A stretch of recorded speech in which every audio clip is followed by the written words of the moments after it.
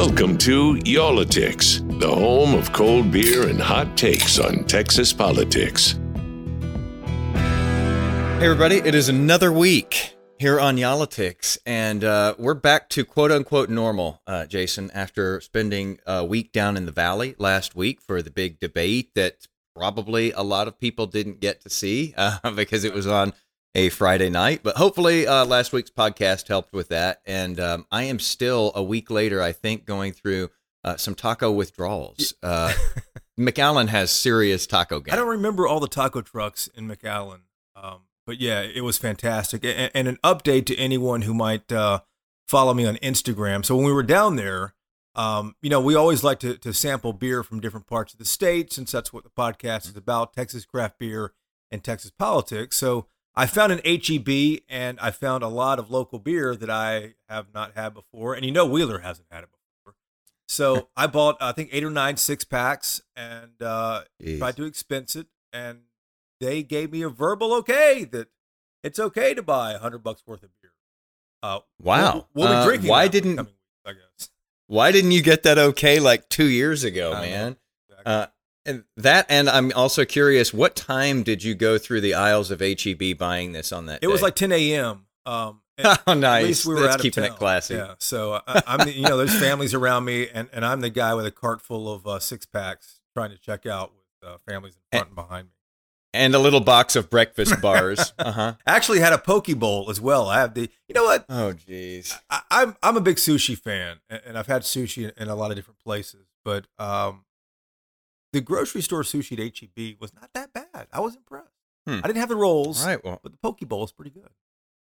Hats off then to our sponsor today, HEB. No, they're not sponsoring us, but they're they're welcome to if they'd like to. They're getting free publicity here. Why would they sponsor us? Why would they pay for it when you're just giving it to them, Whiteley? So I set up all the beer stuff here, and all the beer is at the station refrigerator. The beer is not in my personal refrigerator, and I know you don't have any either. So I presume that you've had to resort to whatever Mrs. Wheeler bought for you in the back of the fridge. Yeah, that is a horrible piece of news, by the way, that 8 6-packs are probably just being chewed through by our colleagues right now, and we have no idea. I actually have one that I bought not that long ago. This is out of Dallas, Texas, a Manhattan Project beer. It is the Red Gate Amber Lager. Oh, wow. And it just has this very cool, understated can, which usually I don't go for those. But here we are. Yeah, you like all the flash and pomp and circumstance in your market. Every now and then I'm a different guy when I go out looking for some beers. Manhattan Project is it's I love it. It's a great place. One of our producers, Michael McCardle, mentioned that to me a few years ago.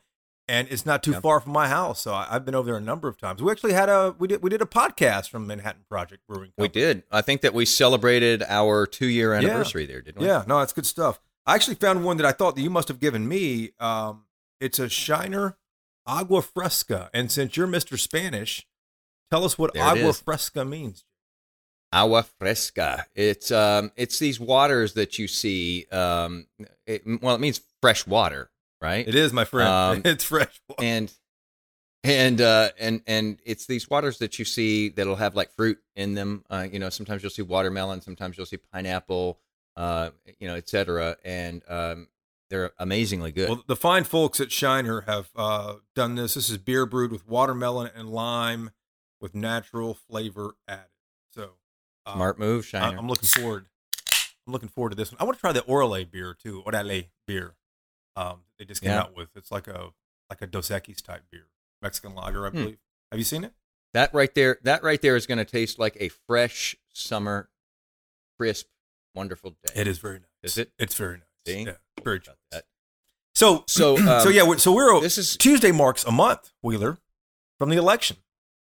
Oh man, yeah, it's coming. Already. And here's what, like a freight train. Exactly. But here's what people don't realize. They're looking at that freight train barreling down the tracks, but they don't see what's beyond that. And that is, the election's on November the 8th.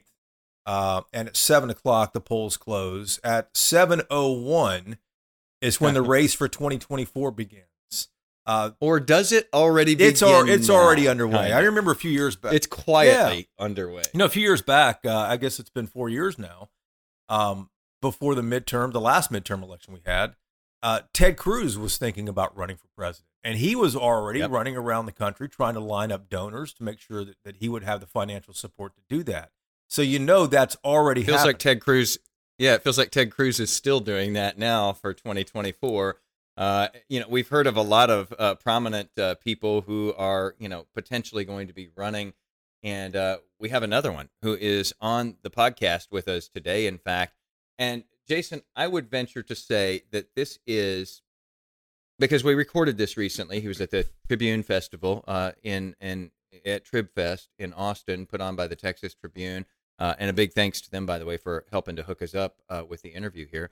I would say that he's one of our oddest guests we have had on in 2+ years. And I say that because he answered questions. Like we had this politician here, and I'm not kidding. He, like anything we threw at him, he actually answered it. He wasn't like trying to skirt it. He wasn't trying to find his way out of the question. Like a few times he surprised me that he actually answered the question. And one of those questions, of course, was, are you running for president? And they never answer that question. They always go, we'll wait and see. But he gave more of an answer than you usually hear. Yeah, this guy, I've seen him on cable news for a while, off and on. And it's Asa Hutchinson. He's the governor of Arkansas. But what I didn't know about him is his tremendous resume. He's a former U.S. attorney, a federal prosecutor. He's a former congressman representing Arkansas. He's a former head of the Drug Enforcement Administration, the DEA, under President George W. Bush. He's a former undersecretary of Homeland Security for Border and Transportation, also under George W. Bush. He's a 2-term governor, term limited out in Arkansas. He has a hell of a resume for a Republican, and every bit of that is what you used to look for when you were trying to find a presidential candidate, someone who has the exposure to all different facets of government.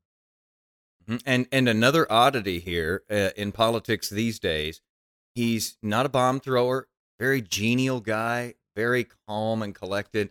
So, with no further ado, let's get here to Arkansas Governor Asa Hutchinson, who gave us some of his time recently when he was speaking at TribFest in Austin.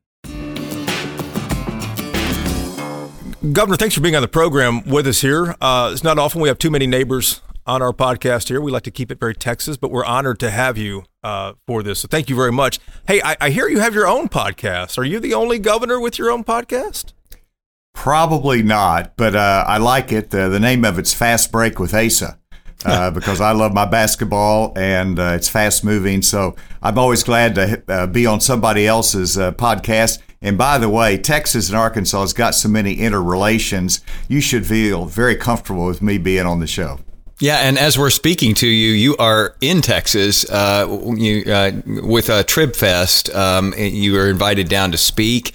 Talk to us a little bit about, I'm just going to dive right into this. Everybody keeps on talking about whether you might run for president in 2024. I know that everybody's asked you about this over and over again. You said that you would consider it. You're waiting, a little while. I've read that you're waiting through November. Of course, that's when, your replacement will be elected there in Arkansas. Are you looking for anything else, though, in the vote nationally in November specifically that might help you make that decision? Sure. I think that you sense the mood of the public. It's a referendum on Biden's agenda, and so that's something that's important to consider. Obviously, where the Republican base is and what kind of leadership they look to in the future. And you get in trouble in politics if you get ahead of the next election. And so, I've been in Iowa, New Hampshire, South Carolina, supporting other candidates, getting to know people. This is an important part of the decision-making process as well. And I love getting out and, the vibrancy of the grassroots and the concern and love that they have for America. It makes you want to be engaged. I've fought very hard for decades for a Reagan-principled Republican Party that's conservative but also is pragmatic and get things done and solve problems. That's the kind of leadership that I've offered in Arkansas and I think is important on the national scene as well. Just to press that, Governor, obviously anytime anyone shows up in Iowa, New Hampshire, or South Carolina, people start talking. And that's why we wanted to ask you about that right off the top here. Just to be clear, do you have aspirations for higher office? Because you have a heck of a resume already. Well, I want to be in the conversation. I'm not shy about saying we've got to consider 2024. I want to be in the mix in that conversation. I can't make a decision and don't want to until early next year. But absolutely, this is a critical time for our country, and I have a breadth of experience in foreign policy. I have a breadth of experience in domestic. I think it's important to have governors that know how to lead, that offer themselves as well. Now, there's a whole host of others that are very important for our party that I like, I identify with, but you got to see how it shapes up as to who pulls the trigger, who is actually committed to it, who has the support for it, but also, whether, somebody else getting in the race might impact their decision. Mm-hmm. Governor, I would describe you, and I don't know if I'm right on this, I would describe you more as a traditional Republican, Reagan Republican, Bush Republican. Is that a fair assessment? Well, other than the fact that that's almost antithetical to what the base is looking for. Well, that's right. That's what I was going to ask you, because it seems like the party has shifted so far to the right. I mean, are you far enough right to be a contender in 24? Well, you have to look at my record in Arkansas, whether it's pro-life, pro-Second Amendment, or whether you're looking at lowering taxes, which we've done, boosting the private sector, lessening regulation. That, to me, is a conservative. And so I think I have a lot to offer. Now, what's important, and, I am a Reagan conservative. I served in the Bush administration. But if you look at the future, the base wants, and I want, somebody who's willing to go after all that's wrong in Washington. I think we got to rethink a lot of things. And so you're going to have to be aggressive. You're going to have to be passionate. So it's not just being conservative, but it's saying, I'm going to stand up and fight this battle for the people of America because it's important. So I think you'll see me as a fighter as well as somebody who is conservative. But Governor Hutchinson, do you think that you would be able, if you do run, and that's a big if still, but if you do run for president, do you think you would be able to win over these Trump Republicans? I mean, you've made no bones about it over the years, criticizing the former president. He's called you a rhino. There's been that back and forth, Republican in name only. Do you think you would be able to win over those supporters if you were to make a bid? Well, that's the big test. And first of all, I think the Republican base, you've got many that are looking for new leadership in the Republican Party, moving a different direction from chaos. And then you have the hardcore Trump supporters. And yes, I want to be able to try to win those over because it's, a significant portion of our base. And a lot depends upon how it's all divided up. But you cannot run, you cannot lead without responding to the passions that are heartfelt, that are sincere, and in many cases right. Now, I disagree with the, election denying. I disagree with fighting over the past. I want to talk about the future, but I think there's ways to bring those back into the Republican fold, and that's the big test for any candidate. Governor, let's talk about one of the main issues that is percolates with all Republicans and a lot of folks in the center too, which, as you know, decide all the elections, and that's border security. We saw that the latest numbers show 2.3 million people were arrested trying to cross into the southern border in the U.S. It's an all-time record for Customs and Border Patrol.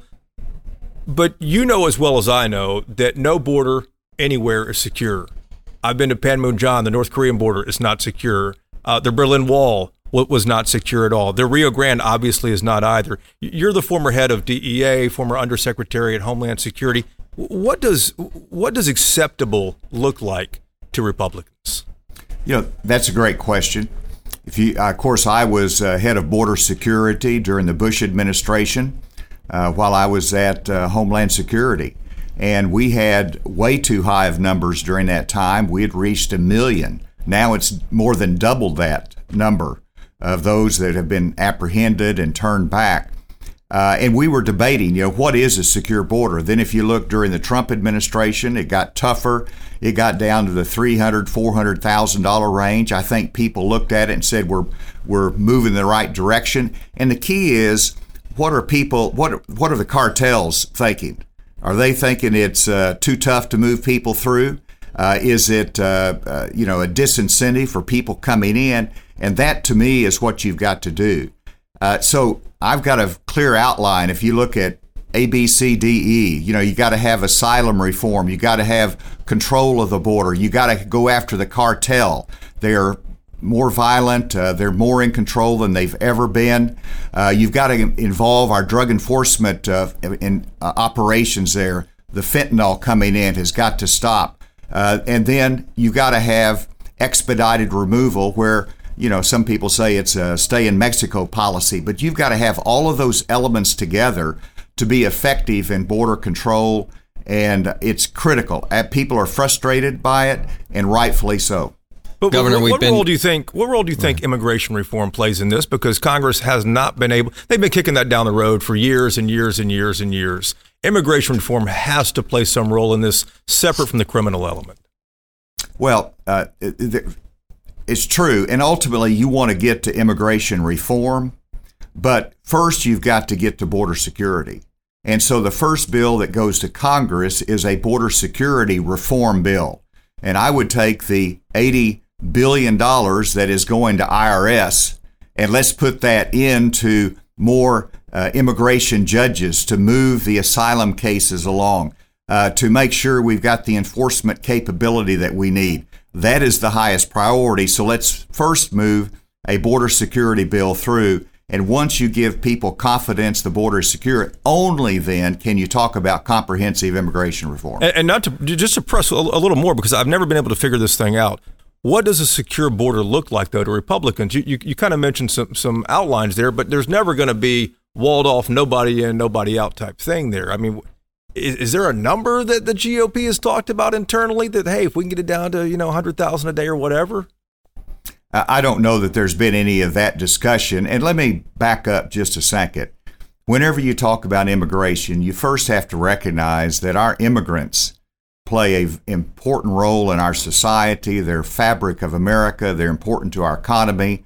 Obviously, we want a legal process for them, but we welcome those that are seeking freedom. And recently, we've had those coming from Venezuela, and those are most likely legitimate asylum seekers here. And America should always have some open arms for those legitimate people that are fleeing persecution. We want to do our share there, and this is in our hemisphere. As to what it looks like, I think it looks like better entry-exit systems, so we know people who've come in legally on their visa and are overstaying the visa. Because about 40% of those that are illegally in America are visa overstays. And so it's that part of it, as well as securing the border to a greater extent. Governor, you talk about a lot of these people being legitimate asylum seekers, it appears, from Venezuela. Some of those people are ending up in northern cities. This has been in the news in a big way in recent days about the busing programs that we've been seeing from Governor Abbott here in Texas, but also Governor DeSantis down in Florida reaching into Texas and taking some people out by air and sending them off to Martha's Vineyard. And that's been roundly criticized in some parts of the political spectrum as political theater, that these people are being used as pawns. Do you have thoughts on what's going on there? Well, I've got mixed emotions, probably just like everybody else does. First, Governor Abbott, I've sent National Guard resources down to assist in his efforts. I think whenever you look at the mayor of El Paso, you've got to be able to move these migrants out of some of the border cities. That's just a reality. He's doing that. It's a little bit different whenever you're looking at what Governor DeSantis did, because it's using Florida resources to move people from Texas up to Martha's Vineyard, and that just seems a little bit manipulated. But it's all making a point and remind of America that we all have a responsibility here. It is not a border security issue, border state security issue. It is a national security issue. And so they're drawing attention to it, and that's helpful. I think it's going to increase the debate, increase support for it. And it also legitimately says there's something wrong with sanctuary cities.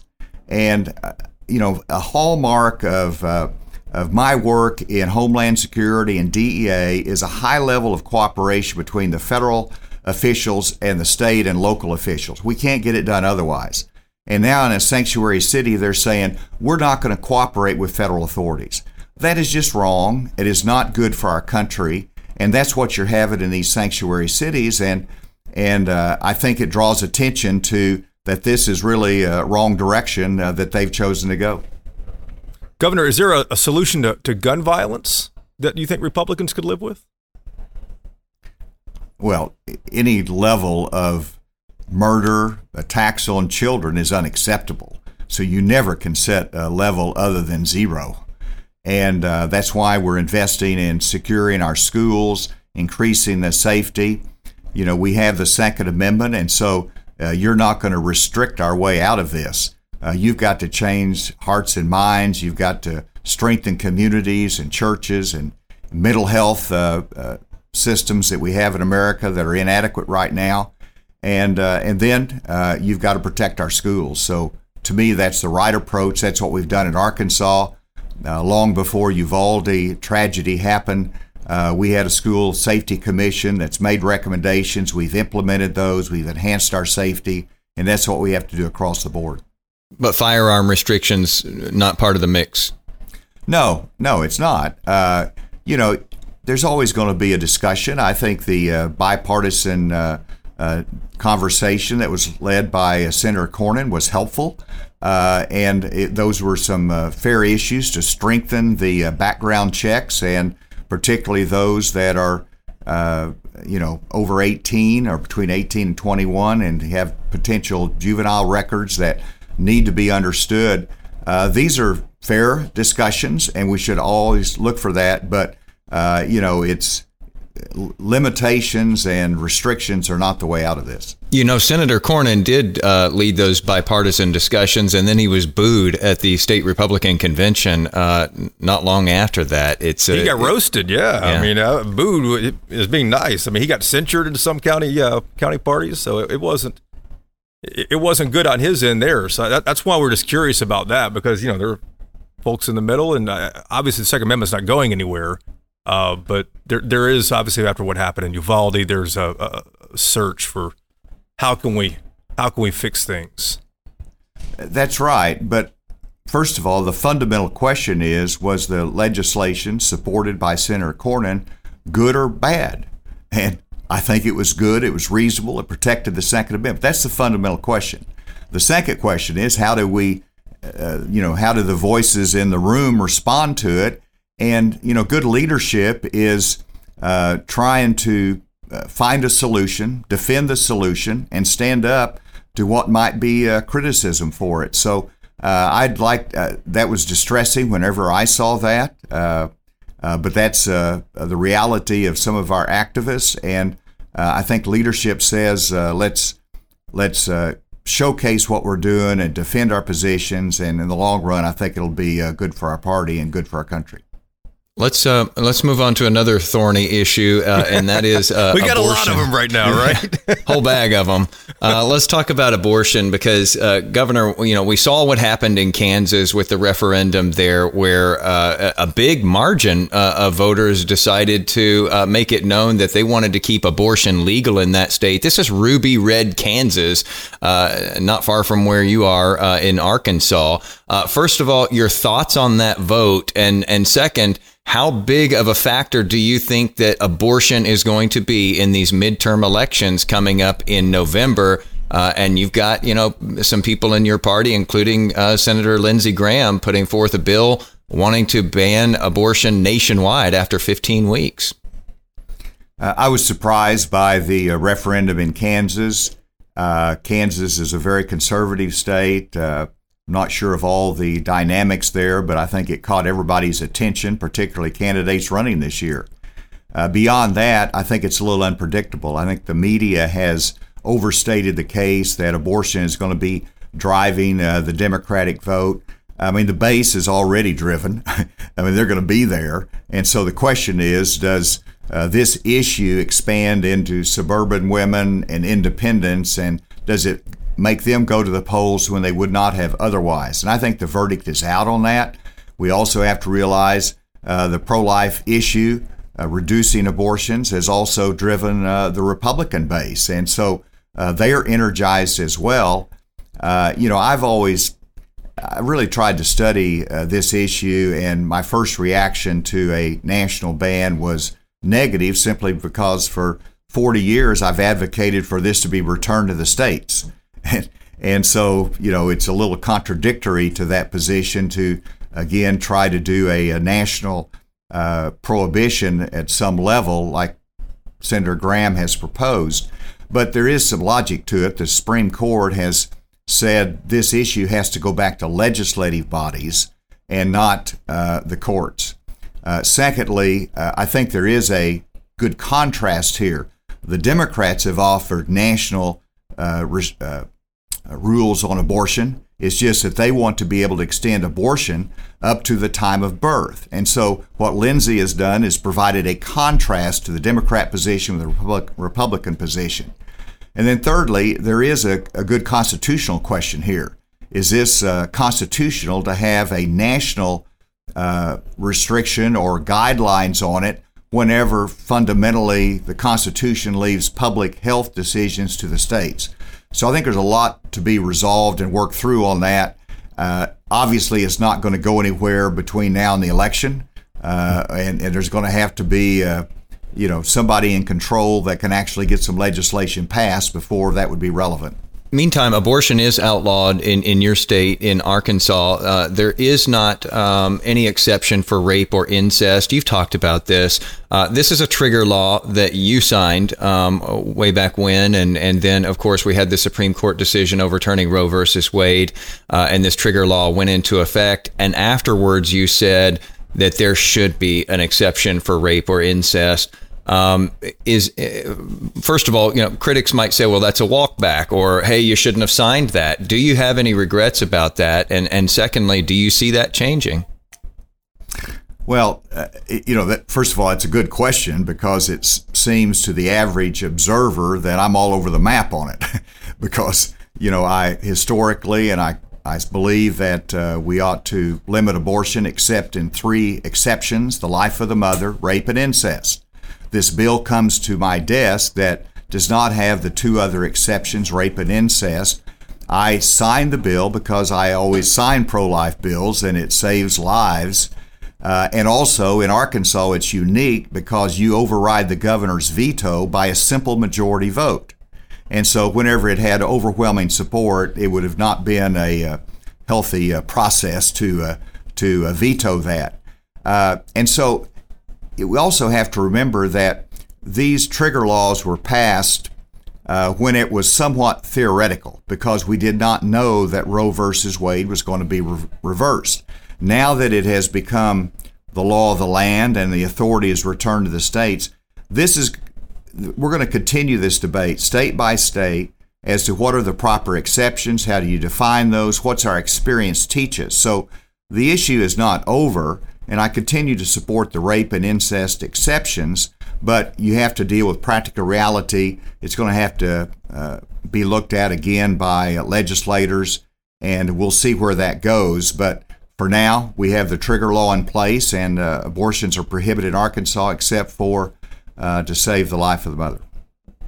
Governor, I want to zoom out if we can. We've talked about a lot of specific issues so far on the episode here, but let's zoom out and talk about Republicanism today. What does it mean to be a Republican? What do Republicans stand for today? Because we've watched a metamorphosis of the party over the last 20 years or so. Fiscal conservatism, which was popular in the 60s, 70s, 80s, 90s, that seems to be gone. Foreign policy hawks, defense hawks, those don't seem to be around very much anymore, maybe with the exception of yourself, because the party's looking a lot more inward. So 2022 here, what do Republicans stand for in your estimation? I believe those principles are still very active and alive and drive the majority of Republican votes. You look at fiscal responsibility. We've reduced state employees by 14% in Arkansas since I've been governor. We've reduced government in that sense. We have lowered taxes from 7% individual tax rate down to 4.9%. And governors are doing these kind of things across the board. That's fiscal conservatism. And you're right, during the Trump administration, we actually got away from it. He says, go big, which is talking about going big on spending. And so there's been some drift on that, but I think it's still very fundamental to our party.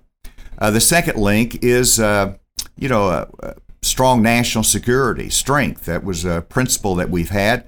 I think that is absolutely still there. Our support for Ukraine. Now, there's an element of the party. There's an element of the media that talks about, we shouldn't be in Ukraine. I think that is totally wrong. We're supporting freedom. And that's a debate we have, but I think it's still a very important element.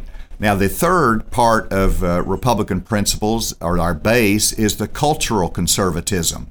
And cultural conservatism has enlarged itself and been more dominant because people are very legitimately concerned about how government seems and businesses seem to be driving a very social liberal agenda.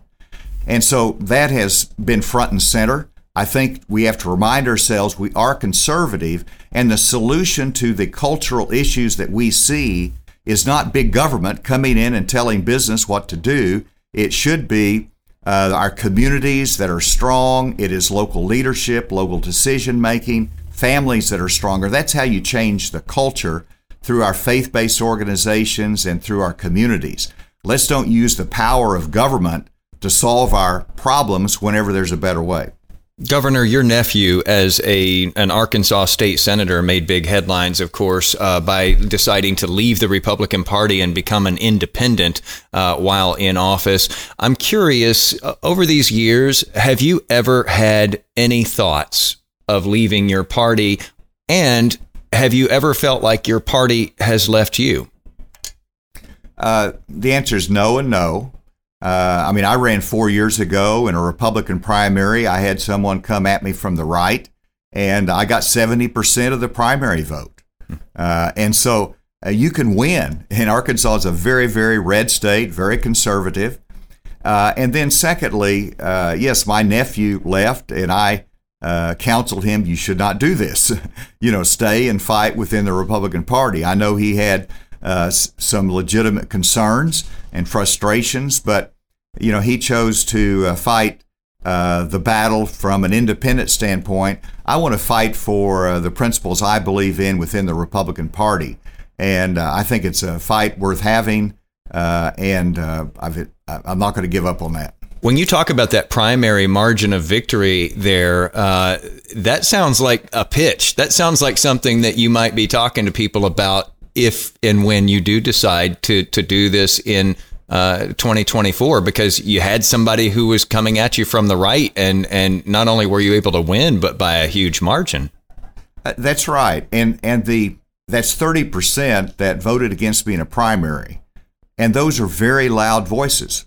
And so you've got to endure loud voices. But I got 70% of the vote. That's a pretty good victory. And I brought them into the fold. So you can win. And what is concerning is that so often a Republican leader will say, I don't want to cast this tough vote because I don't want to have those loud voices all over me. I don't want to cause a Republican primary. You've got to avoid that kind of thinking because you can win. It's always not the most pleasant thing, but you've got to debate in a large, diverse Republican Party ideas. And you got to defend your ideas, and there's going to be disagreement on it. We've got to learn that we can have these kind of discussions and not pull the party apart, but make us stronger because of those discussions. Governor, you have something called an Ideas Summit coming up in Bentonville, October 19th. You're talking diplomacy, China, Russia, education, the border, faith, et cetera. A lot of big names will be there as well. What do you expect, though, to actually come of any of those ideas?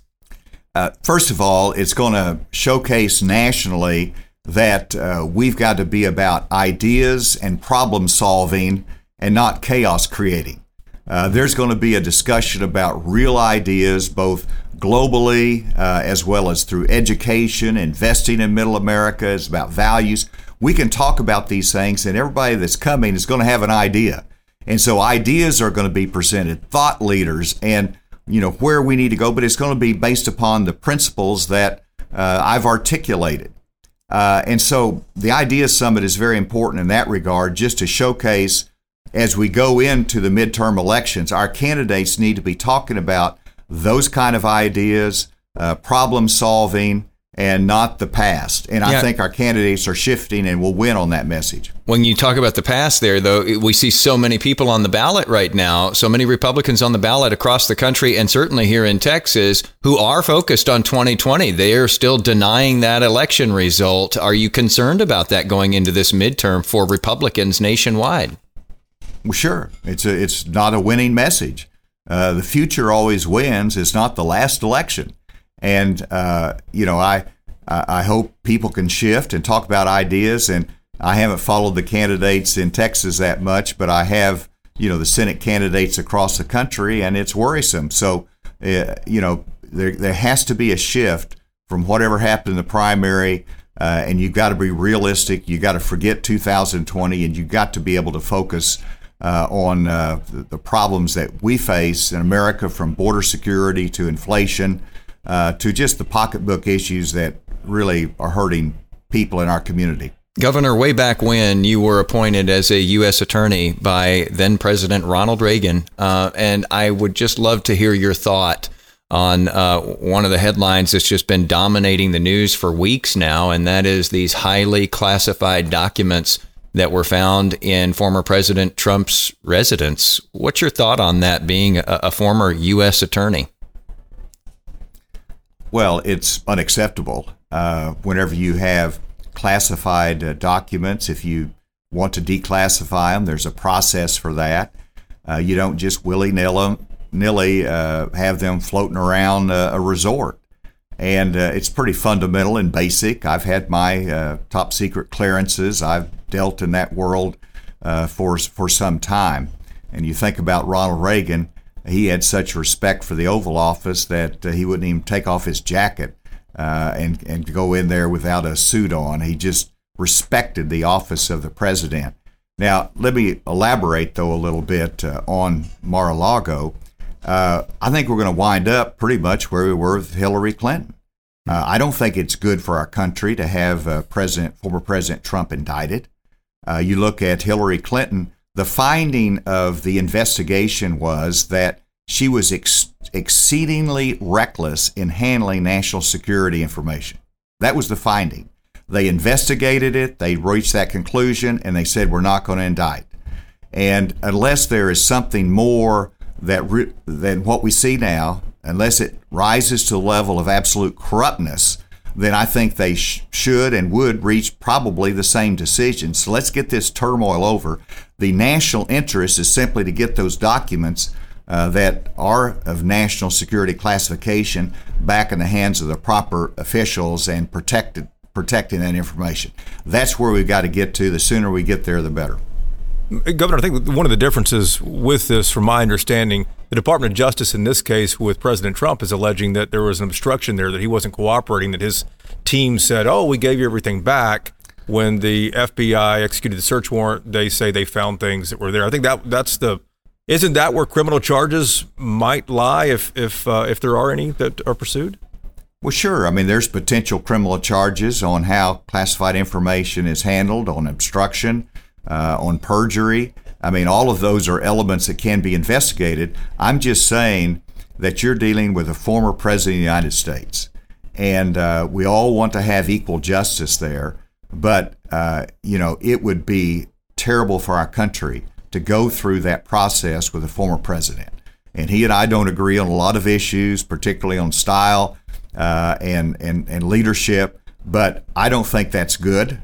And I hope they can get to the bottom of it quickly, shut it down. Again, If there's evidence of corruptness, that's different, but I don't think that's the case. When you talk about how the two of you don't agree, that's an understatement in some cases, as we've seen over the past several years.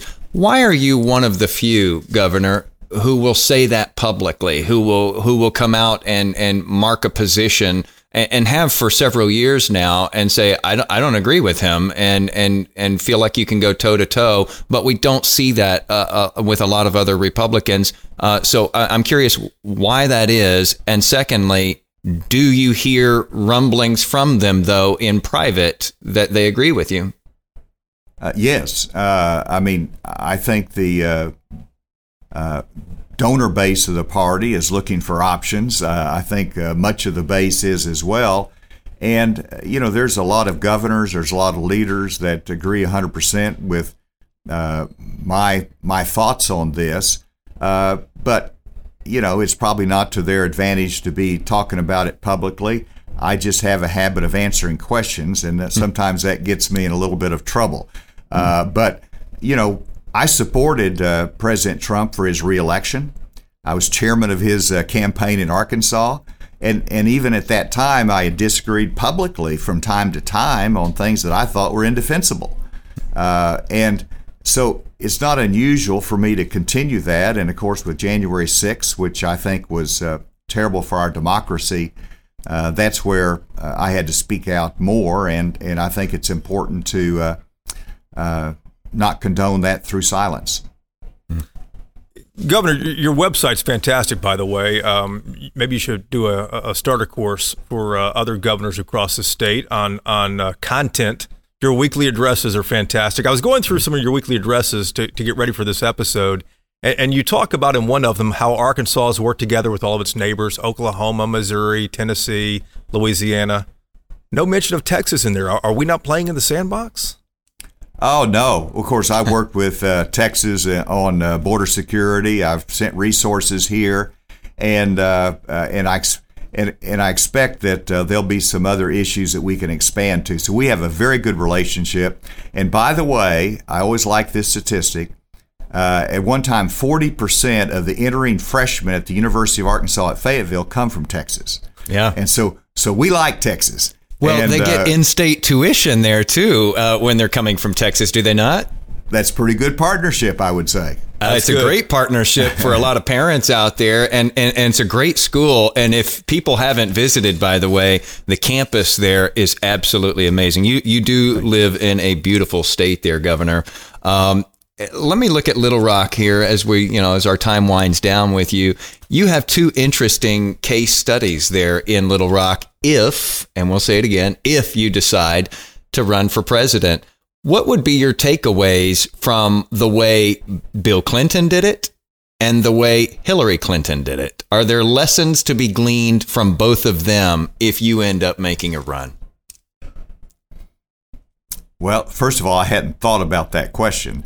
But in terms of Bill Clinton, whenever he ran, of course, he was almost mocked because he came from a small state. What kind of chance do you have?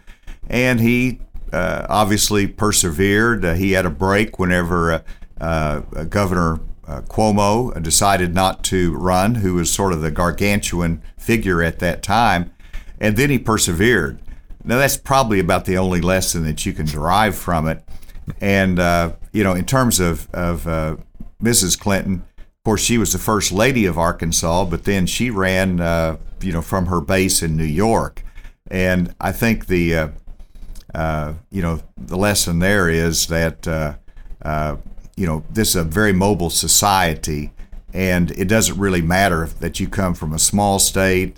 We're all part of the same fabric of this great country. And to me, that's exciting. And with my experience, I think that I've been on the national stage for some time. So that's the only lesson I can see is that geography really does not play that heavily into a candidate.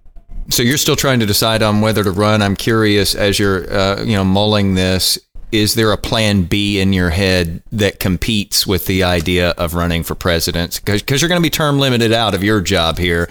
Do you have a plan B that sort of bounces around in your mind? See, Governor, though, before you answer that, Wheeler's always looking for a backup plan for himself. So if he can steal yours, forever. he'll go for and I it. think everybody should be, by the way. So let's hear yours, Governor. Oh, I got a plan B and C. No, people think I've just been in the public sector all my life, but I've spent, a couple decades in the private sector, and I would look forward to that as a plan. Of course, I'm blessed to have 7 grandchildren, and there's not anything better than following them in basketball and tennis and all their other activities. So, I cherish life, and I want to make a difference in the public arena, but don't count me out in terms of family and the private sector as well. Governor, thanks for your time. But before we let you go, I got to say, we've talked to a lot of folks on this podcast and just over the years, and what Jason and I do. You sound an awful lot like somebody who's not done with politics. Well, I hope not. I hope there's an opportunity for service. We'll see. We'll decide that next year. But y'all are great on the show. I enjoy the conversation, and I like the relaxed atmosphere. The only thing that bothers me is you got a tie on. I can't believe I'm the only one in a tie because I have to speak at an event in a few minutes. Next time, I want you to have a Texas craft beer with us. We'll make sure that you get one. We'll enjoy that. Or maybe we all raise an Arizona beer or an Arkansas beer rather instead of that. Governor, thank you so much for taking the time with us. We really appreciate having you. Great. Good to be with you. Thank you. So here's my question about this, Wheeler, and anybody who's watched this would probably have the same question. Is he far enough right for where the base of the GOP is today? It seems like that they prefer a lot more flamethrowers. He kind of mentioned it. He said we need somebody who's willing to stand up and fight. That's always kind of a metaphor, obviously, but the GOP base has really looked more at that and more for that in candidates. Not just for president, but for every other job. Yeah. He hasn't been shy about criticizing who would likely be the front runner if he were to run in 2024, and that is former President Trump. He's not been shy about that. You do wonder, as you said, is he far enough to the right, and are his elbows sharp enough for the crowd that will probably appear on that debate stage and in those primaries for 2024? Don't know, but we will see, because it sounds like he didn't answer it directly straight on. He answered it more than most people do, but it very much sounds like he's going to do that. Yeah, and when people talk about who's going to run for president, everyone wonders whether Trump might run again for the Republican nomination. Everyone talks about Ron DeSantis. Now, Ron DeSantis has gotten more earned media and more talk and more speculation than I think anybody in recent years. Whether he actually runs or not, we'll have to wait and see. And that's largely, I bet, going to depend on whether Donald Trump runs again in 2024. There's also been talk, Wheeler, as well, about whether Greg Abbott might make a run for president in 2024.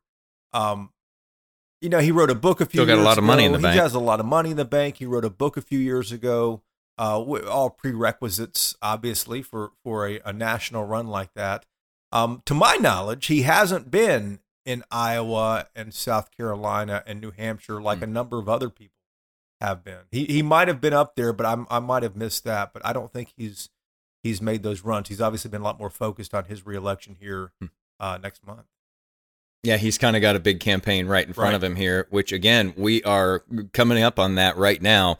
And just a reminder to you, if you plan to make your voice heard, that early voting starts soon. Make sure that you're registered for that. That's going to be a big one. What do you mean if you plan to make your voice heard? Yes. When you make your voice heard. A lot of people don't.